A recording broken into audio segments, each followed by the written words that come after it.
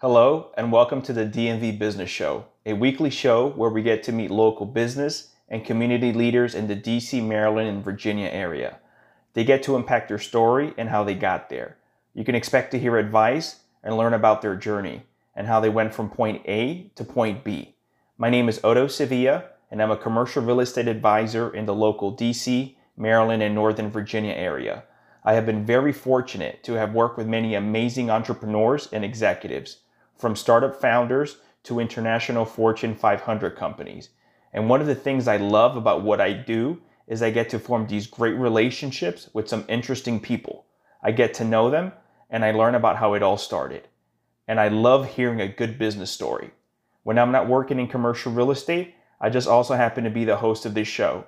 So please enjoy and welcome to the DMV Business Show. Hello everyone, welcome to the DMV Business Show.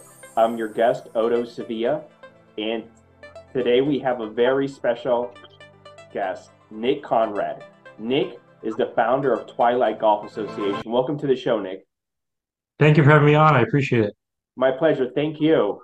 So the audience can get to know you a little better, but before that, if you can just give them a brief general overview of who is Twilight Golf Association. Sure. Twilight Golf Association is a national golf organization that specifically organizes golf leagues and outings that are played at public facilities across the U.S. In a very niche time frame, which is during twilight hours. So we are a weeknight adult recreational league organization that focuses on that specific time of day during golf season.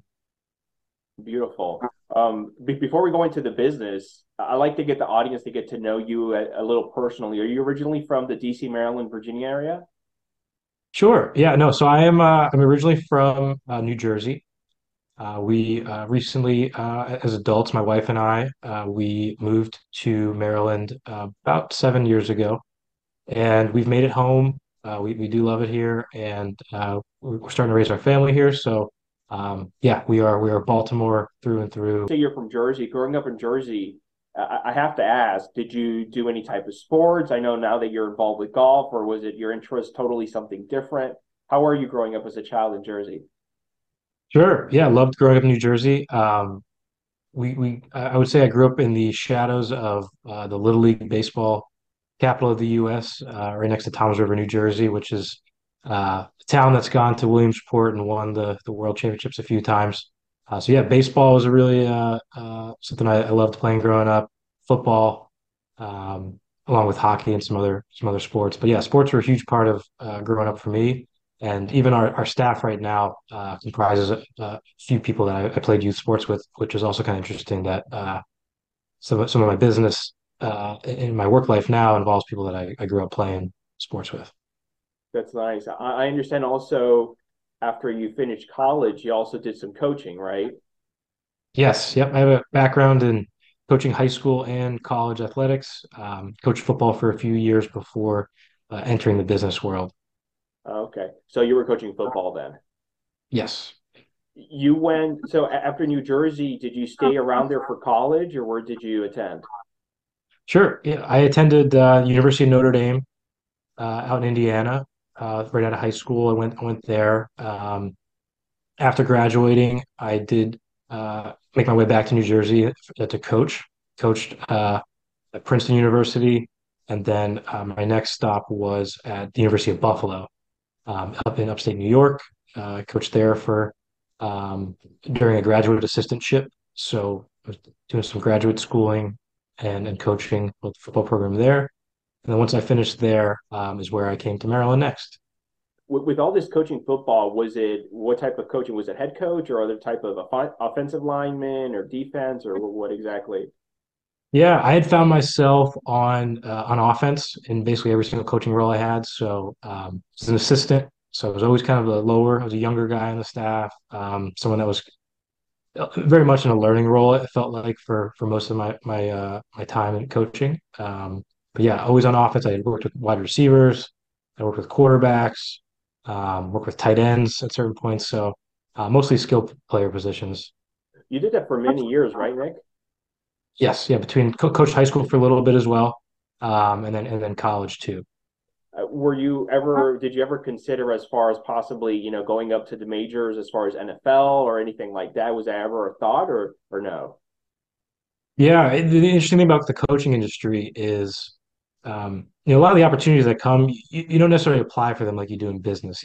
Job postings and things like that are, while they are out there, it's really an industry that it's kind of about who you've worked with before, and the opportunities kind of come, and you have to take them, right? So, it is an industry that you have to stay in coaching almost long enough to for that maybe to happen to you, right? It could happen early, it could happen later in your career, but I would say in coaching, the opportunities come to you more than you go out and seek certain opportunities. So, yeah, it would have been awesome. I definitely, I don't miss coaching as far as a career, but some of those experiences that you can get from coaching at, high level college or NFL, are probably as good as you can get, I think, for anyone that does do it.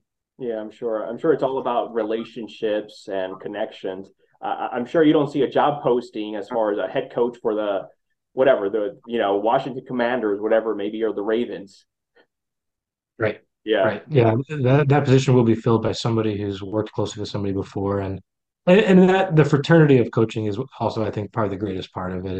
And that can exist in business too. It's not all too different in business. It is nice when it works that way when, um, you know, you're constantly being surrounded by people that you have a familiarity with, and um, you welcome in new people, and you bring them on in a way that they then become a part of your network. And yeah, it is hard to crack into the coaching industry, just like it can be hard to crack into business.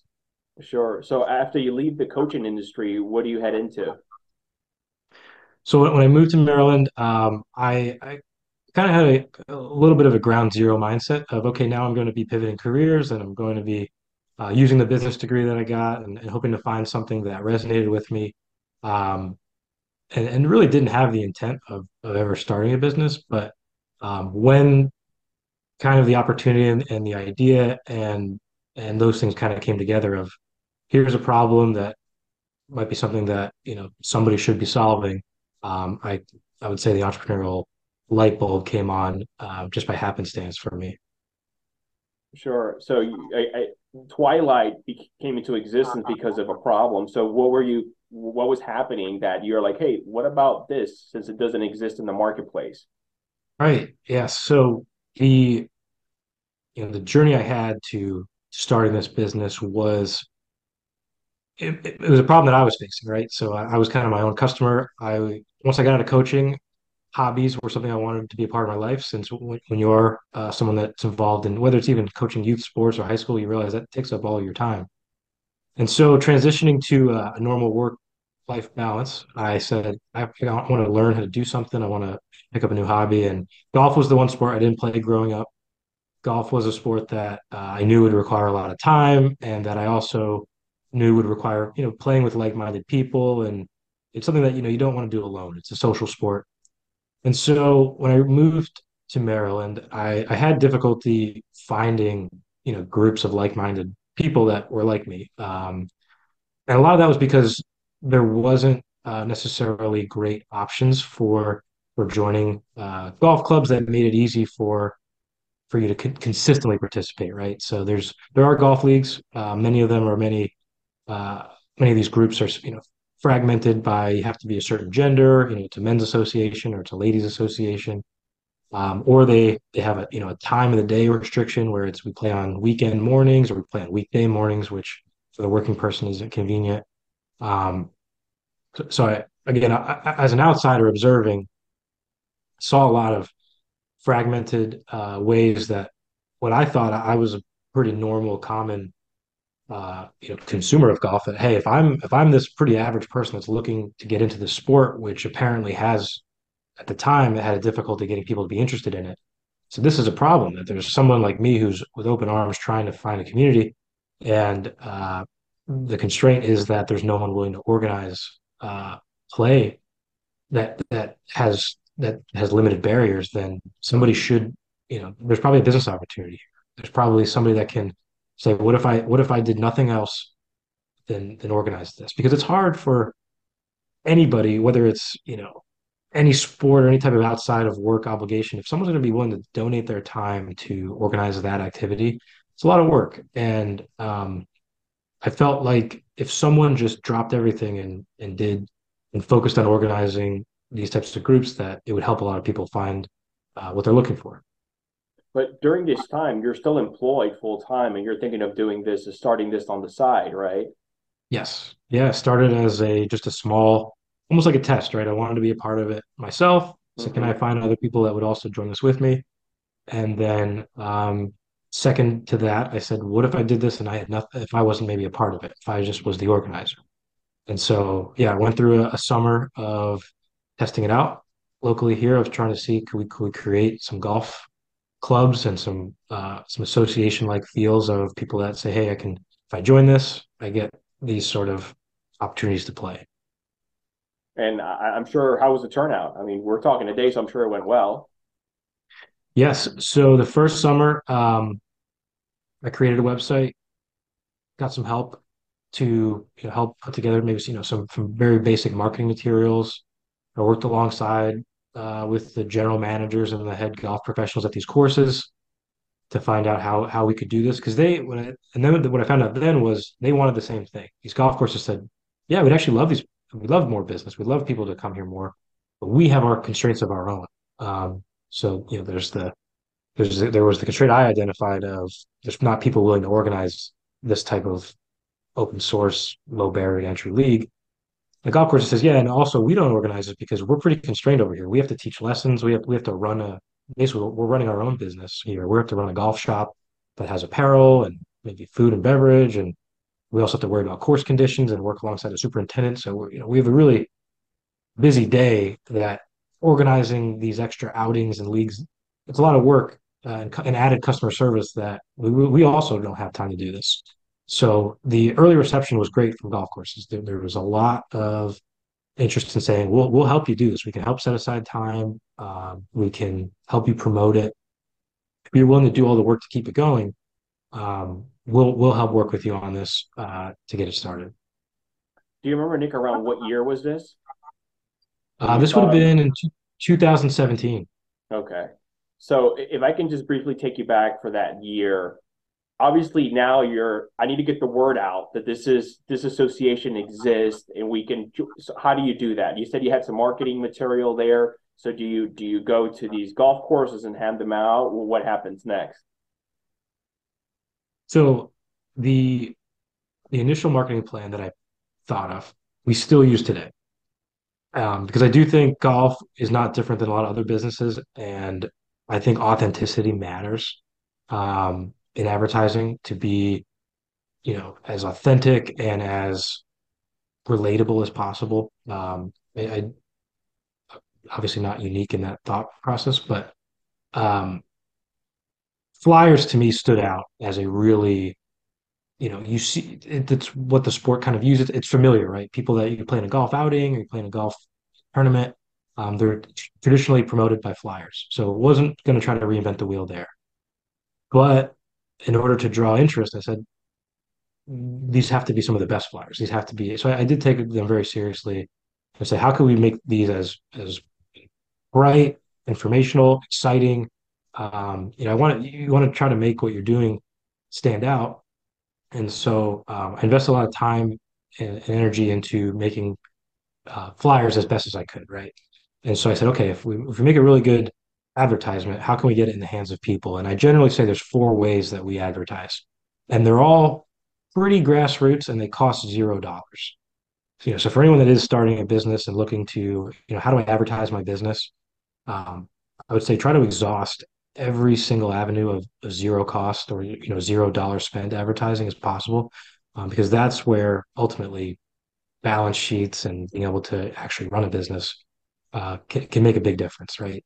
Crossing your fingers and spending on advertising is and hoping it works is not a great strategy. So I said, what are the $0 opportunities to get the word out? So we create a flyer, as you said, let's go to the clubhouse and we'll drop them off, right? That's a pretty authentic way to get people to find out about what you're doing, right? They're seeing it in person. It's a familiar way to advertise, so we do that. We use that same graphic. We send them to golf courses that are willing to advertise it. And I say, well, you could post it on your website, right? Websites get thousands of views. If you have a leagues or an events tab, why don't you put it on there, right? So a lot of places do that. The other way I say we can get the word out is through email, right? Email advertising costs nothing. If you have a partner, which again, in this case, the golf course is a partner of ours, how can we be a part of what other things that you promote, right? Can we be included in those newsletters of what's happening? Um, I think email is the most powerful tool still, right? It's on everyone's phones now, unfortunately, or for better or worse. And being included in somebody else's email is a great way to be advertising for yourself, right? So we're in other people's emails, and then also, how could we be included in your social media posting as the kind of the fourth pillar, right?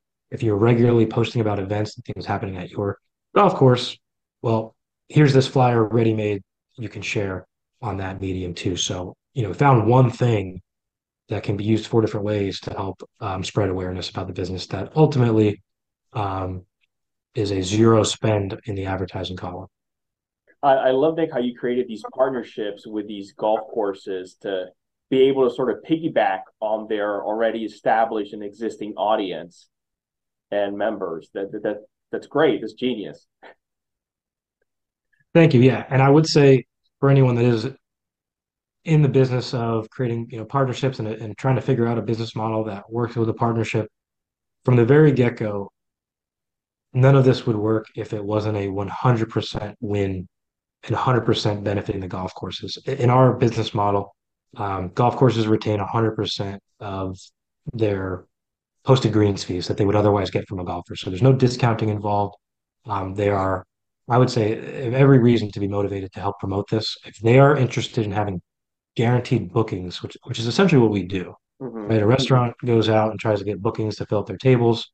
We are out here saying we can book players every week to come and be a part of your golf course. If you would rather have bookings than just an open tee sheet where people can go online and pay for it, um, we can help bring that to you, and you're going to get 100% of the revenue you would have gotten if people just booked it. So that having that mindset and having that pillar of the partnership is what makes them so willing to work for us both to work with each other. Mm-hmm. I think if there was even a percentage that was different in that, if it wasn't 100% beneficial, none of this really would work very well. Twilight Golf Association, it's a for-profit organization. Yes. So yeah, we operate as a business in the same way that any other recreational uh, sporting business would work. There's national associations, there's regional associations that run softball leagues and adult basketball leagues and flag football and volleyball organizations. Um, that did not necessarily exist in golf. There's not a national governing body or organization that was dedicated to saying we can organize golf for you. And many of the reasons are that golf is a complex sport, right? It's not as easy as renting a field or saying we're going to go rent the court for 3 hours. There's people that work at golf courses. You have to learn the etiquette of how each course runs their business individually before you can't just send people to a golf course without essentially having again this partnership that we talked about involved with how people are going to pay once they get there. So yeah, we are we've essentially created a business out of helping people play more golf and finding groups to play with consistently and help get those tee times, which now, because the sport has grown in popularity, it's difficult to get some of these opportunities to play. Everyone's out, especially in our niche, it's after work hours. It's when most people are free. Mm-hmm. To have a guaranteed booking to be able to get out and play once a week is and has become an attractive thing for people that are interested in playing golf. Is most of the revenue coming in from the people playing golf, or is it some kind of partnership with the golf? So not the, I'm sorry, the golf. And as far as there's a split there or something, or how does it work? Sure. I like to say we are 100% membership player funded as far as our business goes. So we only exist because of the people that want to opt in and play in our leagues. Each league has a membership entry. So to enter a league, you are paying a league entry dues prior to joining. Most leagues are affordable and maybe something around $49 for the season to join. That's a fairly standard league entry fee. That is essentially what we consider the commitment from the golfer that they are going to uh, consistently attend and be a part of this group and be someone that's going to, as I mentioned before, give 100% of the revenue to the golf course for their going rate. So if the league didn't have a membership entry, you would run the risk of people kind of dropping in, dropping out, playing, occasionally. They wouldn't be very good, consistent members. People that say, I will be there for the season, which is not a full year commitment. It's usually we run seasons that are about 9 weeks on average. So it's about 2.5 months or so of time commitment. But that membership entry is both where revenue is generated, but also I think it's fundamental to the commitment that people make to saying, no, I will use this. Like I paid to be here. I will consistently show up. Um, I will communicate regularly and be a good, partner in this 9 week season. Hmm. Nick, I'm curious. You mentioned all the different marketing verticals you were using. Out of all of them, where were most of the new members coming from? I know you said you really liked email. Was it that, or was it another? I find email the most effective because it does seem to be the way that golf courses reach the most of their people. I also think website, being able to, if you're in a partnership type business and if you have your business on somebody else's website, um, that's an incredible way to work as well because it's there year round. It's something that people can look at 24/7. You don't necessarily need to be open. For example, the in-person flyers, while they're great, you're limited to somebody actually being in that pro shop at that golf course, seeing it during the operating hours when they're open. So, um, the way that we've been marketing this association, from the start is golf courses help us promote. There are some that have limited resources where they maybe don't have email lists and they don't have websites that are easily edited because they're maybe run by a township or, a municipality. Um, and so we do pay for advertising. And we use things like Google and Facebook and things like that to try to just bring awareness that hey, if you're looking to play golf, and we create short commercials. Check out our website, check out the course directory, see if there's a league near you that interests you. So I would say we try to take up at least 50% of the role of helping bring people awareness about these leagues. We don't try to solely put it on the golf courses because we do want to ensure the success of these groups because we have found that, especially with those, going back 6, 7 years ago, some of those early groups that started, some of those people play every year. They still play. It is the type of thing that becomes a part of something people look forward to doing every spring and every summer. And so we know that if we can get an initial group started and we can build that community, it's worth spending to bring awareness to it because once it gets started, it's something special to people and they'll continue wanting to do it with their family or their friends or their coworkers. So we we take on a pretty serious responsibility and also advertising as well, besides just putting it on golf courses. Nick, I understand you started this while working a full-time job. Where was that transition point that made you realize, okay, I think it's now that I need to sort of leave the W-2 per se and go 100% into the business? It was twofold. I was, as anybody is when you start a business, when you kind of create something that starts to breathe life into it. That's again, it's a pretty rare, unexplainable feeling of like, oh my gosh, this thing that I started actually is working, right? So that makes you want to do it, because you're like, wow, right? Yeah, you see And the how can I keep results. right? Seeing Yeah. results is like now. What was the point that I said, okay, I think this is viable. I think this is ultimately scalable, which is where anybody can create the difference between a hobby and a business that can employ people and actually be a good job. I would say the point was in the middle of winter. people were reaching out asking about the next year, right? So I thought about doing it as maybe a part-time hobby again the Hmm. next year, and um, there were emails in the dead of winter in December, just kind of coming through saying, when can we sign up again for next year? When can we do those things, right? I said if that passion gave me the confidence that I said if that exists here in Maryland, there's no reason to think that there's not other public communities everywhere that there's going to be people that feel that same way.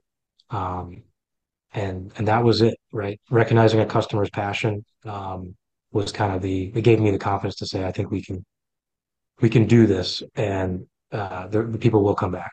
Now, at that time, Nick, how you had started the business? How deep were you? A couple months, or what was the time frame?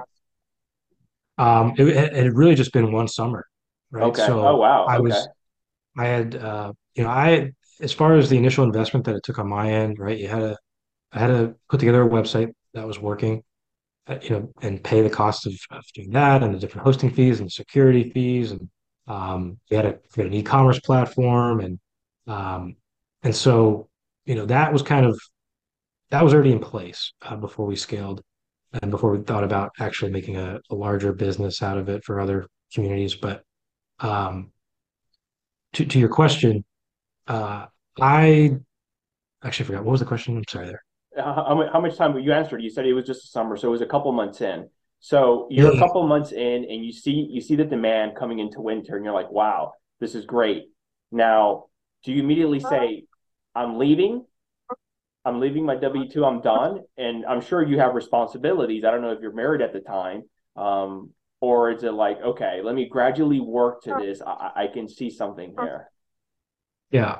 I pretty much jumped in quickly because I knew that if I was going to be able to help get this going in other communities by spring, that I would need to start right away that winter. So um, I was not married at the time, which makes things thousands That's of easier.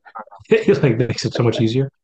Right? No children. And so yeah, the timing of it was at a point where I was someone that was willing to do the groundwork and I was willing to take the risk because um, I sensed that there was an opportunity. And so, well, worst case scenario, I can, you know, get another job, right? I Sure. was in that unique window where most people don't find themselves at a time when you're willing to um, do whatever it takes to make something work. I was in that window, which is very lucky, right? Because they talk about is luck or skill. Um, that is an example of being lucky is being at the right time in your life to be able to take on something. Because I definitely could not imagine doing a lot of things that were necessary in my current life. Sure. So when you start, I mean, it's just you. So you're basically wearing all the hats. I'm sure today looks much different. How does it look like today as far as the team? It looks a lot different. In many ways, it looks the same. I like to say that we run a really simple business, which doesn't mean it's easy. That was one thing that I learned in coaching. There was a kind of a coaching moniker that simple doesn't equal easy, but it's important to keep things simple, right? So the business hasn't changed all too much.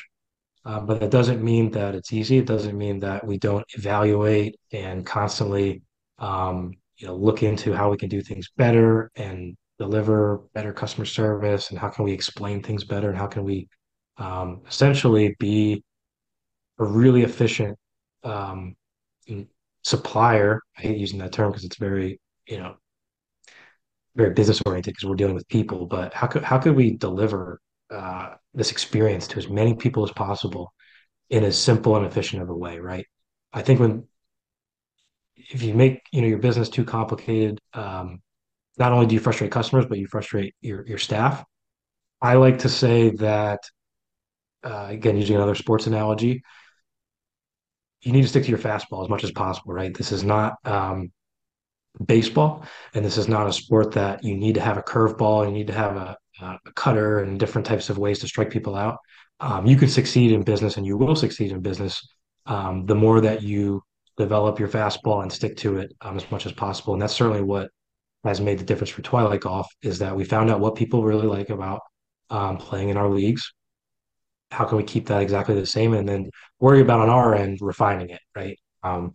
We don't try to offer tons of different products or tons of different options and things like that, right? We say let's have some core beliefs.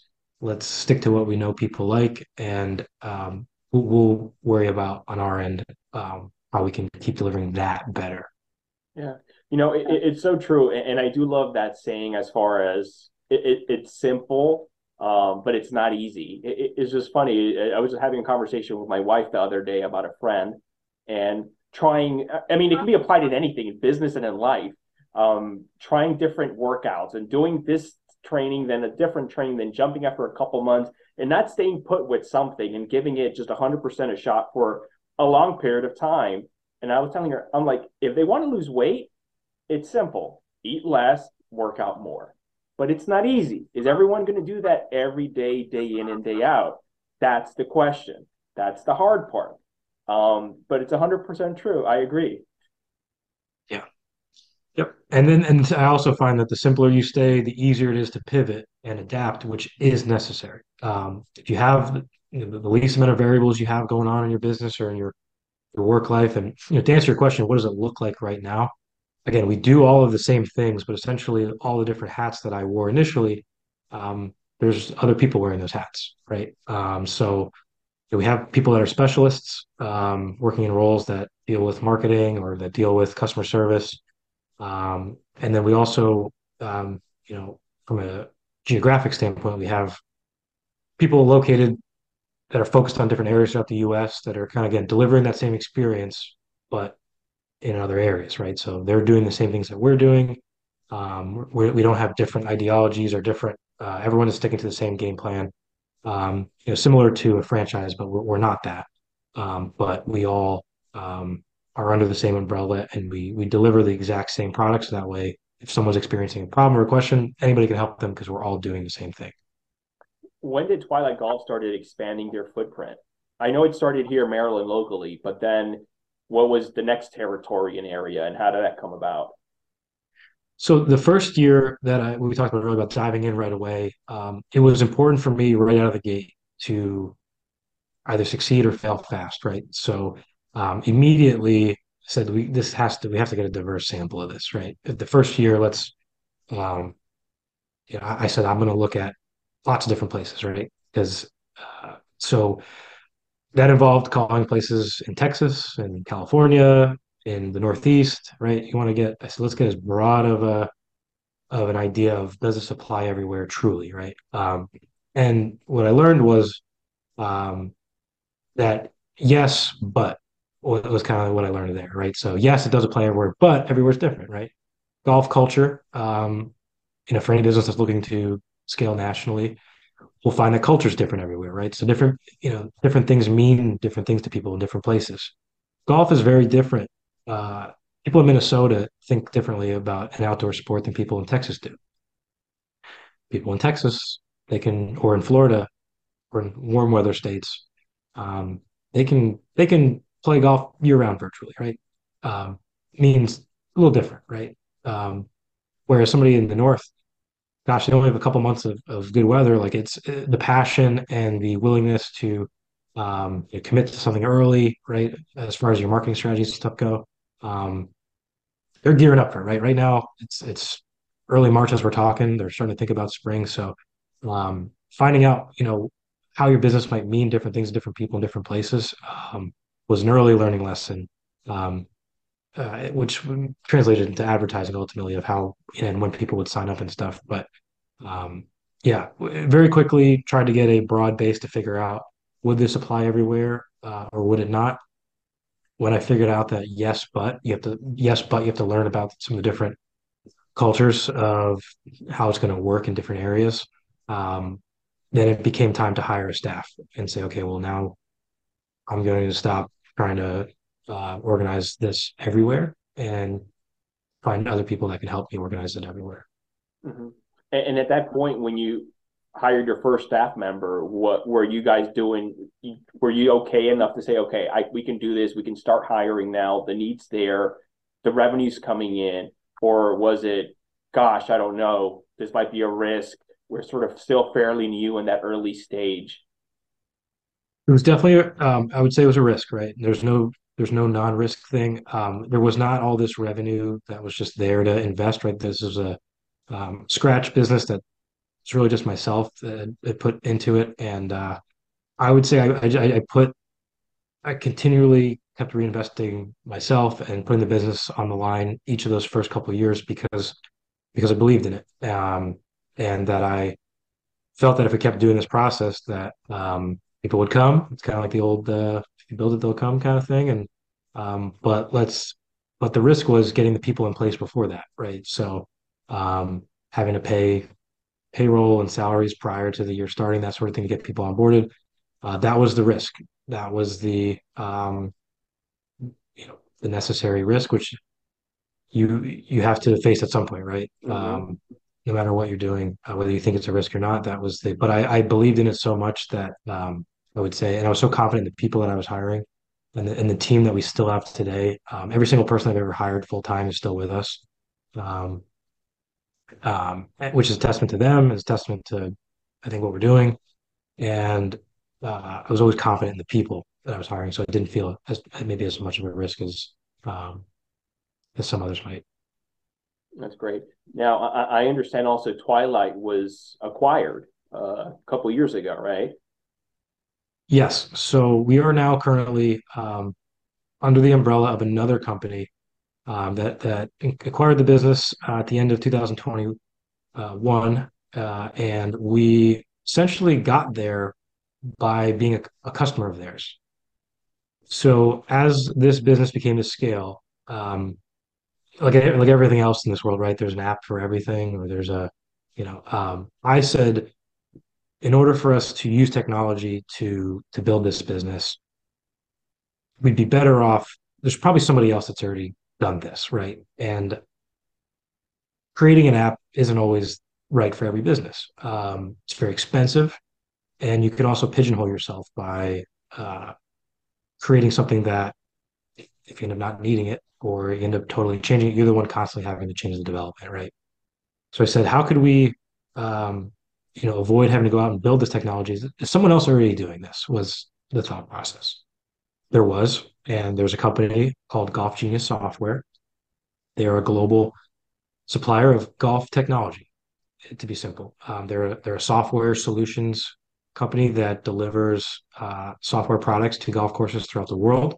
They're the largest in this market as far as the number of golf facilities that they are working with.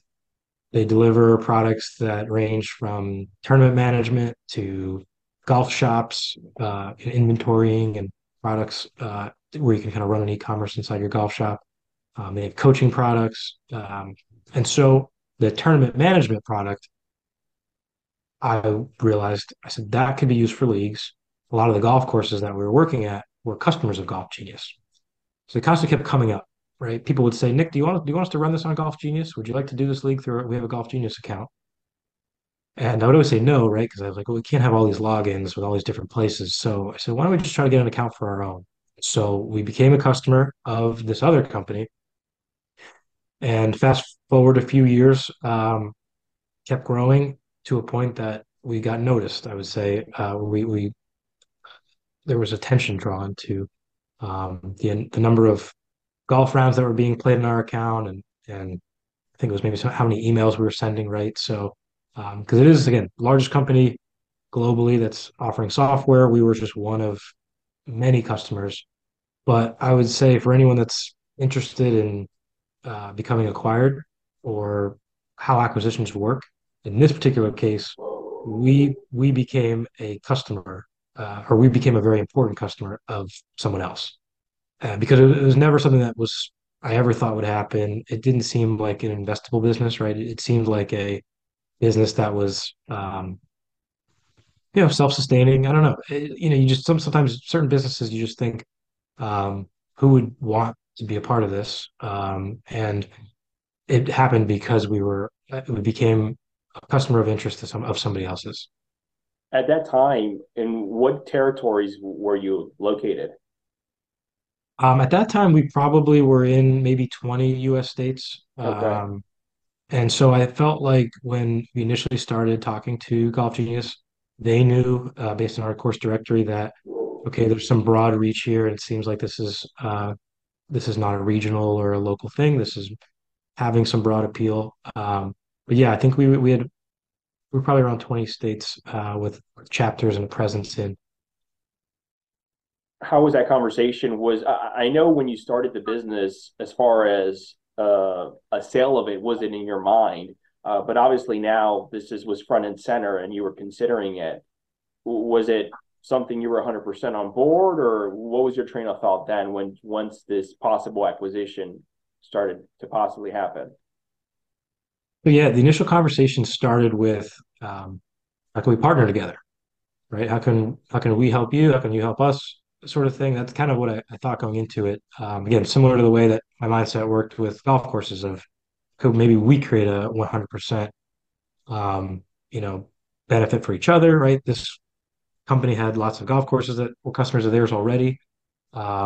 We might be willing to give up some revenue of, or be able to share with them anything if they help us. Because at the time, which remains today, our business grows when more golf courses want to host our leagues.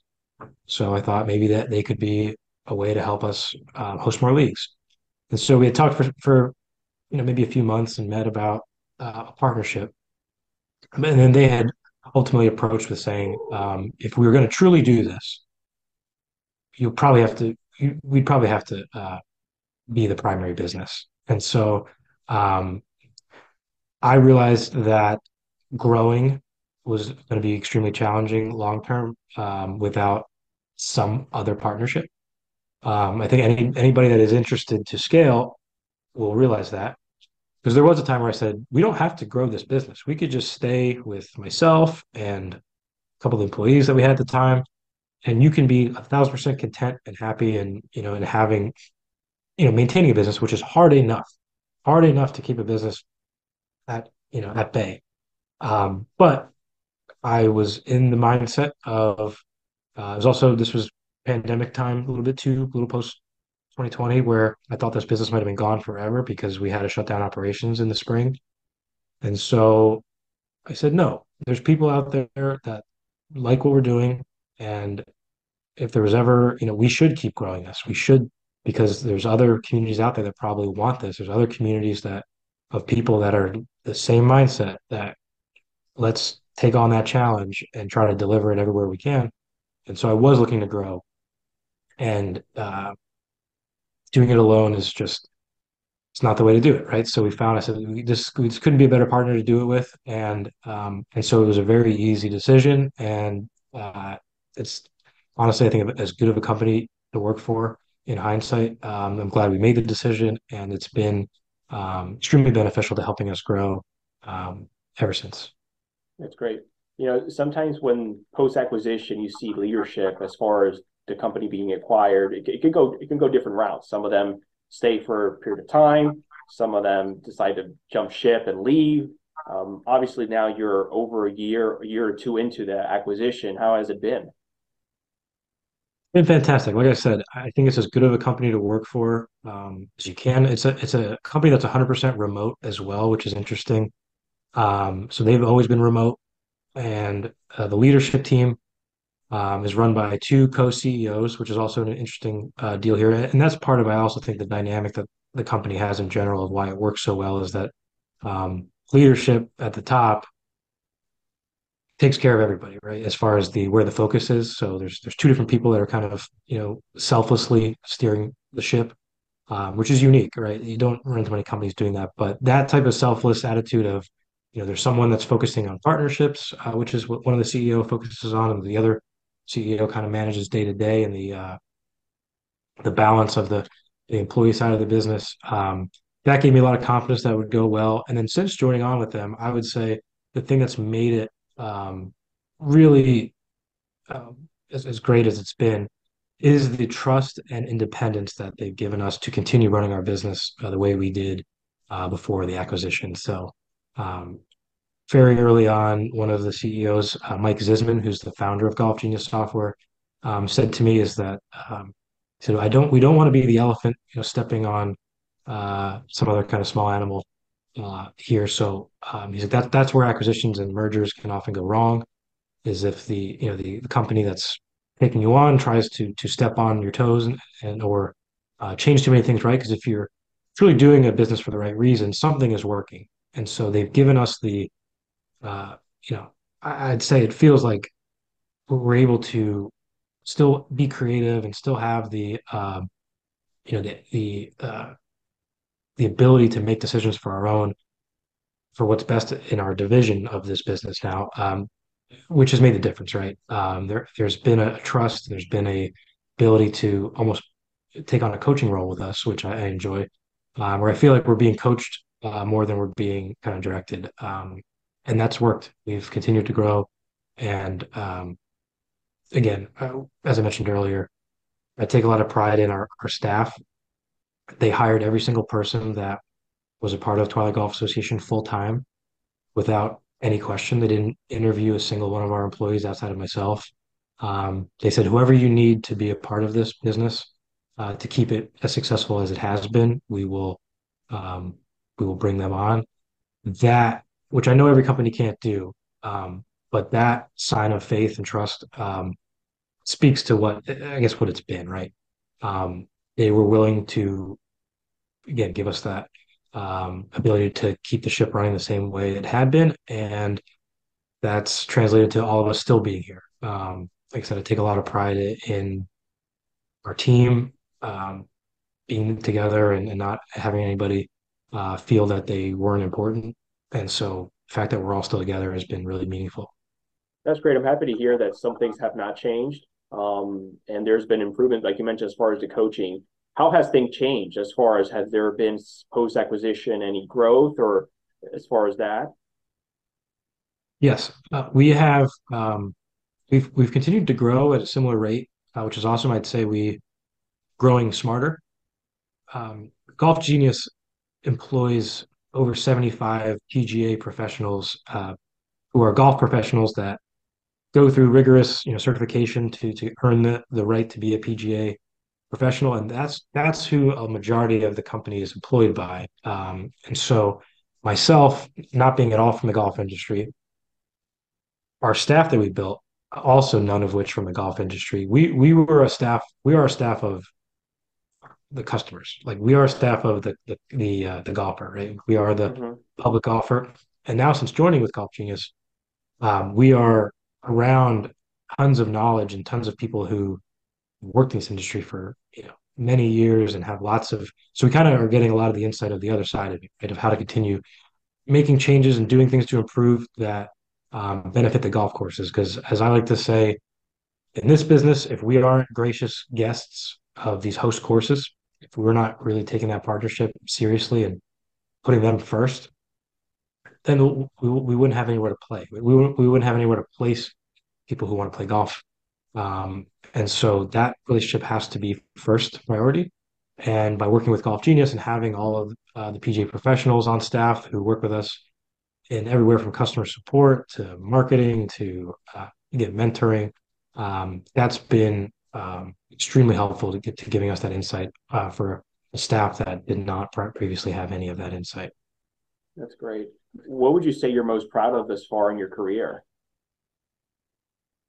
Um, I'm the thing that makes me most proud is that the business has gotten to a point that it's been able to live on its own with other people kind of, the fact that it's become other people's jobs and other people's careers is extremely satisfying.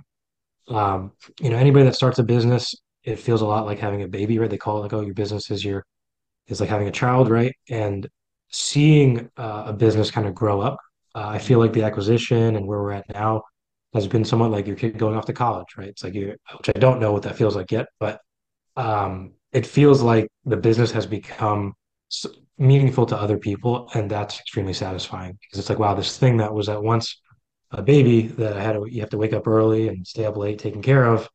Now it's taking care of other people. That's what I'm most proud of. Right. What advice would you give, Nick, to someone starting off a new business, any type of business?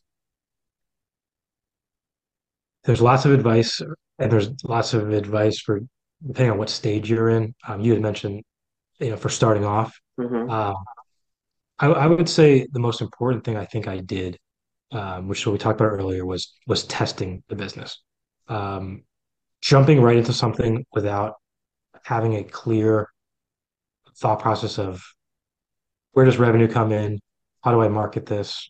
How do I am I able to operationally uh, do this right? Because one thing they don't teach you really in business school a lot is, unless you're in entrepreneurial school, is how to actually start a business, right? Or how to the process of filing the paperwork to get taxes, doing your own payroll.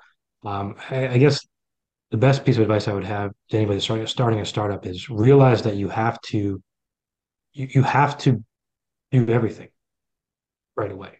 Mm-hmm. Um, and if you're going to find partners and do it with a group of people, make sure that everybody has you know different roles and is able to do different things because you truly can't ignore any of the necessary steps early on. Like um, there is nothing that you can overlook. Like I mentioned, taxes and like making sure you're filing payrolls properly. I mean, those are all real things that if you have any hopes and dreams of this being a full-time thing that you're doing, um, those have to be done correctly. They have to be done on time. They have to be consulted with. And same thing with those early days are so fragile of how you're spending your time, how you're spending your money, how you're spending, where your focus is. Um, it has to be everywhere. You can't just be like, well, we're going to make revenue and, customer service isn't going to matter to us, or we're going to market this so well. But maybe the business model isn't going to generate any revenue or we're going to be so good at customer service, but oh gosh, we don't have any customers because we didn't think about, um, what's the best way to bring people in. So, to really become a jack of all trades before anything else. What's the biggest challenge with your role at Twilight today?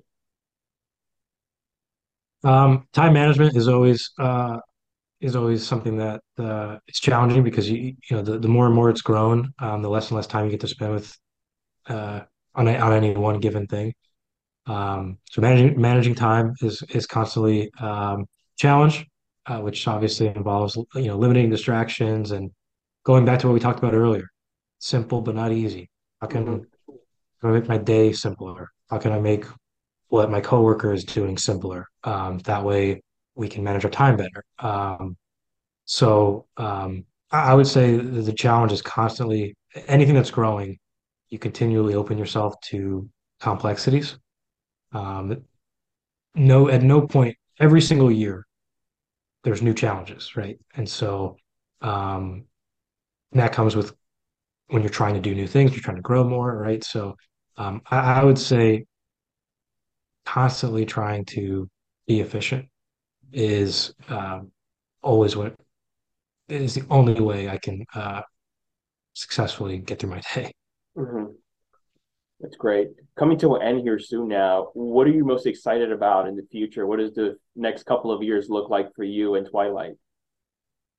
Yeah, I'm excited about the idea that, I'd say our mission is any public golf community that's out there should have access to open source recreational leagues, right? No one should feel the way that I felt at the start of this of there's really not a group for me, or there's not we are just one way to consume golf. There's many other groups. There are lots of groups, right? We just think we are one alternative or we are one option of a way that gives people pretty much open access to playing golf. And so I'm looking forward to trying to find ways to bring what we're doing to every public golf community where there is a demand, right? Every community where there's a local golf course and there's someone that's saying, God, I wish I could, recreate that feeling of playing in sports again or having a league or having an outing that we played once a week. So that's always exciting, right? Of the challenge of growing and that motivates me. And I'm also looking forward to, with Golf Genius, the company that we are now, working for, um, how can we continue to innovate as both, a golf association, but also as a technology company? There's a lot of cool things that I still think we can do to make the golfer experience better, and put something in people's hands and on people's league websites and things that will make it even more interactive and engaging. So the tech side of it is also exciting to me.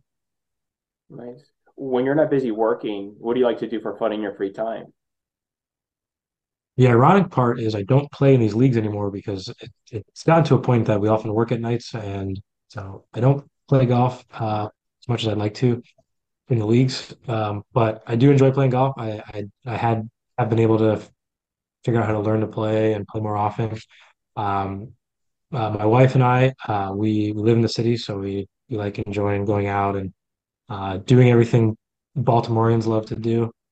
Um, and other than that, I'd say going to concerts and things like that. I mean, we keep ourselves busy. We started a family last year, so the word hobby is kind of few and far between lately.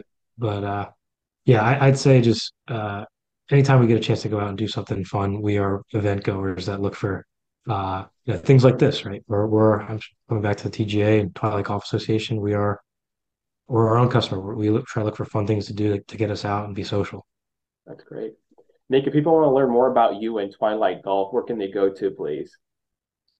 Sure. So we have a website that essentially serves as a course directory where you can find golf courses that are hosting these night leagues. The website's www.twilightgolfassociation.com, all spelled out. You can go on there, check us out. And you can also find us on social media, primarily on Facebook, Instagram, Twitter, and LinkedIn. The handle is at Twilight Golf Association for those social media platforms. Awesome. Thank you so much for coming on, Nick. Really appreciate you the time. Yeah, love it. Thank you so much for having me on. I love the show. I love the insights that you bring to our local, DMV business community, and it's great always listening to other people and their stories and their journeys, and very appreciative to have me on to tell mine. Of course, the pleasure's all mine. Take care. All right, thanks so much. Thank Have a you. good year.